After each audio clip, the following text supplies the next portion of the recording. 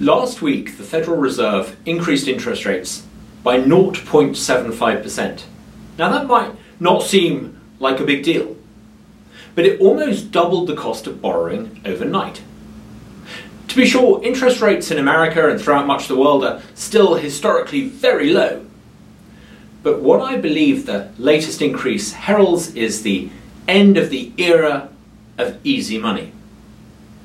For the past 2 or 3 decades, central banks around the world have kept interest rates low and have used low interest rates as the answer to almost every conceivable economic challenge. When Lehman's went bust in 2007-8 and there was the housing bubble, what did central banks do? They cut interest rates. Faced with a COVID pandemic, what do? They cut rates.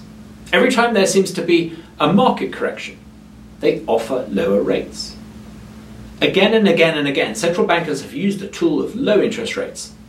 But of course, although they've behaved as though they've discovered a magic formula to make us ever more prosperous, low interest rates have consequences. The first and the most significant consequence of low interest rates is inflation. Now, when the Federal Reserve intervened to try to prop up the stock markets on all those different occasions, they didn't just boost the value of stocks, they boosted the price of almost every asset in America. So we've had this tremendous asset price inflation. Now, until recently, because the United States was able to import cheap consumer goods from China, that didn't tend to manifest itself in higher consumer good prices until now. A second consequence of really low interest rates is that you tend to get a lot of bad investment. When interest rates are ridiculously low and the cost of borrowing is ridiculously cheap, you tend to get people investing in a lot of ridiculous ideas. When interest rates go up, you start to see what those ridiculous and daft business ventures might actually be. At the same time, you tend to get a lot of what are known as zombie companies. These are companies that have accumulated huge debts. So big are their debts, they're not going to be able to pay back the principal. But while interest rates remain low, they can service those debts. Higher rates mean that we're going to discover who those zombie companies really are. But there's a third consequence of low interest rates, which is that you get what I would call a lot of woke investing. Fund managers, when you've got lots of easy money, instead of investing purely on the basis of the returns they can get for those who own the capital they're investing, start to find other criteria, such as so-called ESG investing, that is, environmental, social and governance investing. The problem with a lot of this social, environmental and government investing, a lot of this woke investing, is that it's very arbitrary. There are very few subjective measures of what makes good environmental, social and governance investing.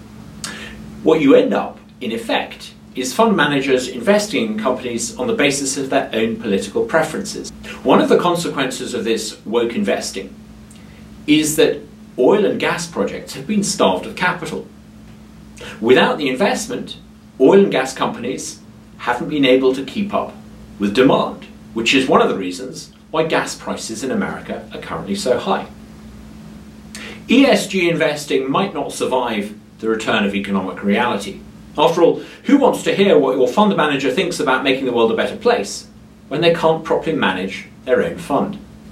Now that interest rates are rising, expect a lot of discussion about what the right interest rate should be and why central bankers didn't raise rates earlier. US Treasury Secretary Janet Yellen recently admitted that she had got it wrong on inflation. She had underestimated how big a problem inflation was going to be. No doubt we're going to see plenty of debates about who the president ought to appoint to sit on the Fed and what rates the Fed should choose. But I think conservatives should ask a different question. Why is it that we have a federal bureaucracy, the Fed, fixing the price of something in the first place? Doesn't that strike us as free marketeers as very odd? Why is it that in a supposedly free market economy do we rely on this form of price fixing? No government agency, no matter how wise, no matter how clever, no matter how much information they're given, is ever going to be able to find the right price of credit at the right time. Conservatives shouldn't be asking, do we have the right rate of interest? What we should be asking is, do we have the right monetary system where government bureaucrats are trying to fix the price of something in the first place?